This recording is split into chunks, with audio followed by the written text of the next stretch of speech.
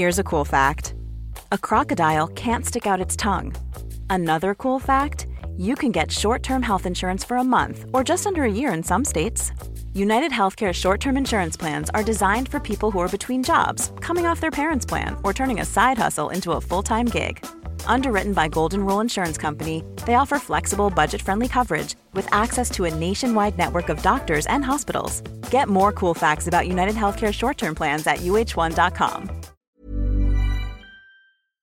Welcome, friends, to another rSlash video. If you're not a malicious soul, could you go ahead and hit the like and subscribe buttons down below? That said, our first story of the day is by IMJ, J is me. Don't want to sit inside even though a storm is coming? Okay. This happened to me a few years ago, and I just remembered it recently. I was working at a restaurant waiting tables in a very affluent area on the Jersey Shore. We had our fair share of entitled people who were under the impression that if you throw enough money around, you can do whatever you want and treat people however you want. And when your income depends on their tips, you kind of just have to deal with it. The restaurant had an outdoor dining and bar area that overlooked the ocean with an amazing view. During the summer, this was pretty much where everyone wanted to sit rather than our indoor dining area. And for anyone who works someplace with outdoor dining, you know the one monkey wrench that can ruin a very profitable dinner shift: the weather. No matter how accurate the forecast says it's going to be, you can never know for sure. For the most part, we never had an issue, because if it started to abruptly rain, there would usually be more than enough room inside for all the people who were sitting outside to move in. It's usually a cluster truck to keep track of which table moved where, but we always handled it without any issue. Until that one day. We had a large party booked one day in our indoor area that took up more than half of our tables. A 50th birthday, I believe, so our indoor capacity was limited. And even on top of the party, there were customers who were weary about the weather, so they decided to sit inside also. And then more and more people started sitting outside. My manager did a quick assessment and realized that if it started raining, we would barely have enough room inside to accommodate everyone who was sitting outside. He told us we had to stop seating our outdoor area and to start recommending to our outdoor tables to move inside because of the impending weather, to be on the safe side. Everyone's weather app was saying there was a downpour coming up the coast. Everyone was okay with it, except I had a table of 9 people who seemed fairly middle-aged and very wealthy. Margaritas with top shelf tequila, gaudy-looking jewelry, etc., etc. Each end of the table seemed to be in their own conversation, not paying attention to the other. Upon hearing about the incoming rain, I go to the woman whom I thought was in charge. She had the fakest tan of them all, and I tell her, let's call her Karen, "Ma'am, I'm really sorry, but the weather's coming in and our seating is limited inside. I'm going to have to move you folks inside so you don't get caught in the rain." This Karen is so entrenched in her conversation, she doesn't even register that I, a lowly waiter, was talking to her. So I try again, "Ma'am, I'm sorry for interrupting, but..." She cuts me off, exasperated. What are you saying?" I begin again, "Ma'am, I'm sorry, because of the weather coming and our inside filling up, we need to move you inside. We have a table ready for you. I can move all your drinks and everything for you." She snaps back with, "The only reason we came here was to sit outside. We'll deal with the weather." I realize she doesn't grasp what I'm saying, so I try it again. "Ma'am, just in case the..." And then she goes from 0 to 100 and yells, "We'll freaking deal with it." She yelled so loudly that the people on the other half of her table heard. They didn't hear our prior exchange, but only heard her outburst, and went back to their conversation, assuming this must be normal behavior for her. She wants to deal with it on her own. You got it. So I began to take their order. Filet mignons, a few lobster tails, expensive stuff. I put the order in and I looked back, and all the other tables had moved inside because they were all rational human beings, and my table of 9 entitled jerks were the only ones out there. I heard the leathery-looking Karen say to the rest of the table, "Wow, we have the entire patio to ourselves. What a luxury." After a while, I looked inside and saw that the table I had held for them was taken by another party that had just walked in, the last available table. And just as the last bud hit the seat, I felt the best feeling I could possibly have felt at that moment. A glorious raindrop tapped on the top of my head. Oh, sweet glory. Within seconds, it went from beautiful blue skies to torrential downpour. Everyone at the table grabbed their drinks, a little watered down at this point, and ran inside. After they shook themselves dry, they looked around and realized there was nowhere for them to sit. Most of them looked dumbfounded, like a lost child in a supermarket. Karen makes a beeline to me and screams, "We need a table." I reply, "I'm sorry, ma'am. We're fully seated and on a wait for our indoor seating. Maybe one table on the waiting list, but a list is a list." "Well, what are we supposed to do now?" she hawked back at me, which led to me so eloquently saying, "Ma'am, as you said, you would freaking deal with it." I air quoted the freaking deal with it to really emphasize that that was her response. And as I said that, everyone else at the table realized that was our interaction earlier and Karen had dug their graves. I felt bad for most of them because if they had all known the circumstances, they probably would have convinced Karen to move in. But after she raised her voice and cursed at me, all bets were off. And as serendipity would have it, at that moment, their food came out and we handed it to them. There they were. 9 people in damp clothes, holding a Cosmo in one hand and a filet mignon in the other, with nowhere to sit to eat. The rest of her party convinced her to just get some boxes for their food and pay their check and leave. As I hand Karen the check, she smugly says, "Well, this will be reflected in your tip," to which I replied, "Ma'am, we implement a 20% tip on parties of 8 or more. It's our policy, and it's clearly stated in our menu." She paid, and then they left with their boxed up food, leaving behind their half-full drinks. Best $60 I ever made. Do you guys agree that for a restaurant that has waiters and waitresses, that it should be standard practice that the tip is included in the bill, non-negotiable? Like maybe you could write down you can add more to it if you want, but do you think it should be mandatory in the price to make sure that these waiters and waitresses get paid at least 20%? Let me know what you think in the comments down below. Our next story is by Mia Dandir. You want to discuss my hair in a performance meeting? By all means. About 8 years ago, I used to work as a store assistant in a UK-based chain of electronic stores. The old store manager who hired me was lovely. The new manager who replaced him, Sally, was a jerk who loved going on a power trip. Not only did she have no technology knowledge to actually help customers, she would have favorites and personally pick on people she did not like. The people were the assistant manager that she was trying to push out, a colleague who was neurodivergent, and myself. I suspect the reason she didn't like me was because she was obese and permanently on some sort of fad diet, whilst I had weirdly high metabolism and sometimes ate McDonald's for lunch. She shirked her responsibilities at work constantly to go on her phone.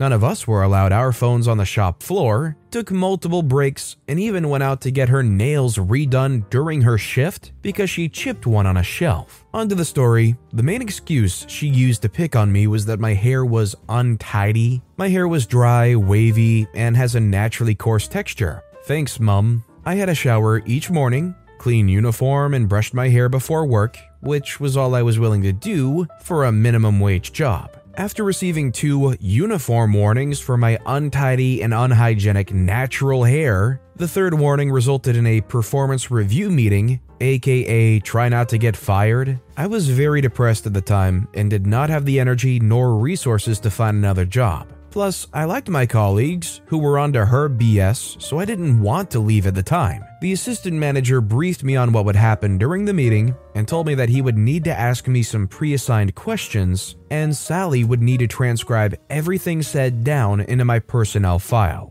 Cue malicious compliance. Sally had these long, fake nails that made it very difficult for her to type. The meeting was meant to last 20 minutes max. The night before, I prepared everything I was going to say about how my hair was naturally wavy and coarse, with strong hints about racial discrimination thrown in. I'm Southeast Asian. Humorous anecdotes about how difficult my hair's been to manage, and my entire hygiene routine in step-by-step detail. I even brought my hairbrush with me. I answered all questions in protracted detail using the full extent of the English language and thesaurus.com, and watched her struggle to keep up with the dialogue and ask us to slow down in order to type everything, including the words pubic hair head that I used to describe my own hair texture. After over an hour of this and me running out of material and adding colorful flourishes, she called for a break. The assistant manager pulled me aside at the break and told me she was furious. We resumed the meeting after the break,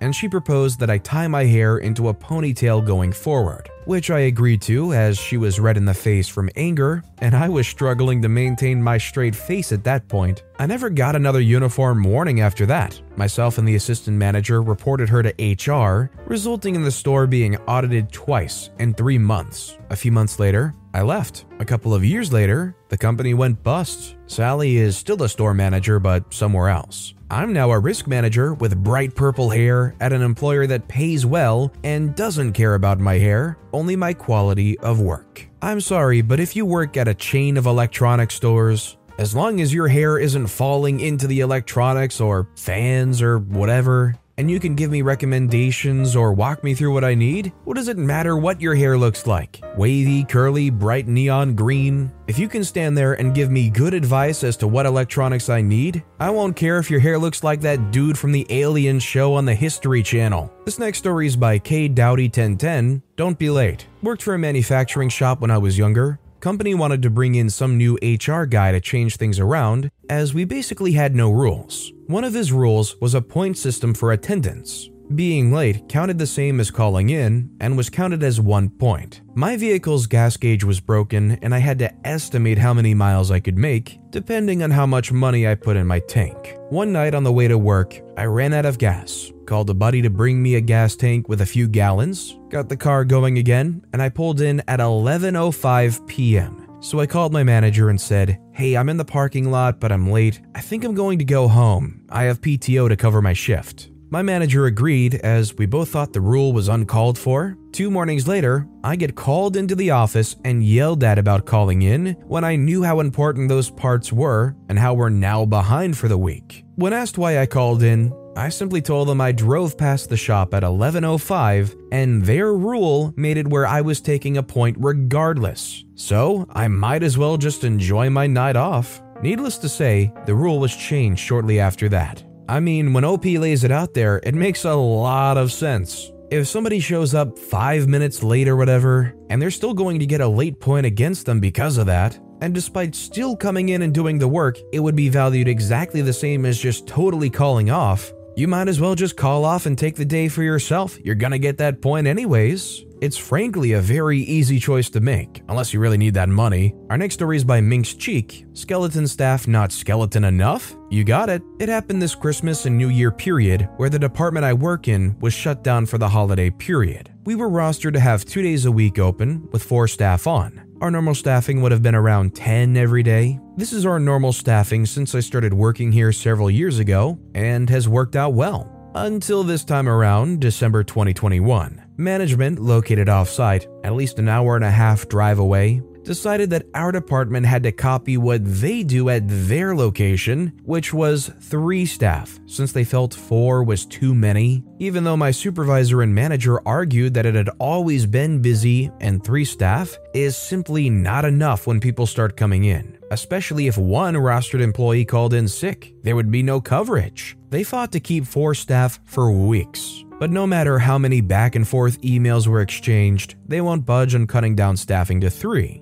My manager and supervisor had to comply. Cue malicious compliance. In the coming days, one employee tested positive to you-know-what and was told she can't come in for the next 2 weeks. There we were, with only 2 people on for 2 weeks. Then Omicron outbreak happened. Manager, the offsite one, saw what was happening and had to scramble to staff another department they had to open in order to alleviate certain shortcomings and lack of foresight. Now they wanted/needed my department's help with their staffing issue. I told the on-duty supervisor, who was with us for the 2 weeks, that they can go and F off. It was their decision to cut our team down to 3, and now we can't help them because there was only 2 people on. In the end, they had to shut down this additional department after 3 days because they had no help due to lack of staffing, which was their doing, and it backfired spectacularly. I think what I'm surprised about most is in a time like this where it's pretty clear COVID as it stands isn't going away anytime soon, that they'd be willing to chance having only 3 people on the skeleton crew in a situation where they were already explaining they needed 4 for it to work out. I think what's the most disappointing about this whole thing is the fact that not only were they knocked down from 3 to 2 because of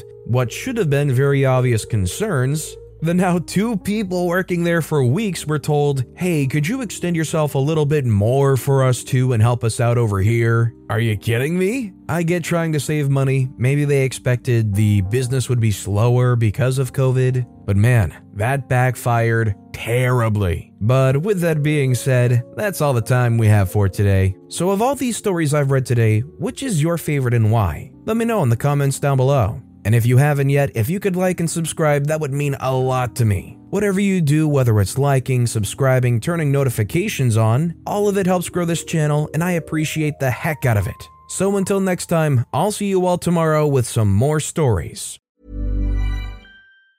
Mom deserves the best, and there's no better place to shop for Mother's Day than Whole Foods Market. They're your destination for unbeatable savings, from premium gifts to show-stopping flowers and irresistible desserts. Start by saving 33% with Prime on all body care and candles. Then get a 15-stem bunch of tulips for just $9.99 each with Prime. Round out Mom's menu with festive rosé, irresistible berry chantilly cake, and more special treats. Come celebrate Mother's Day at Whole Foods Market.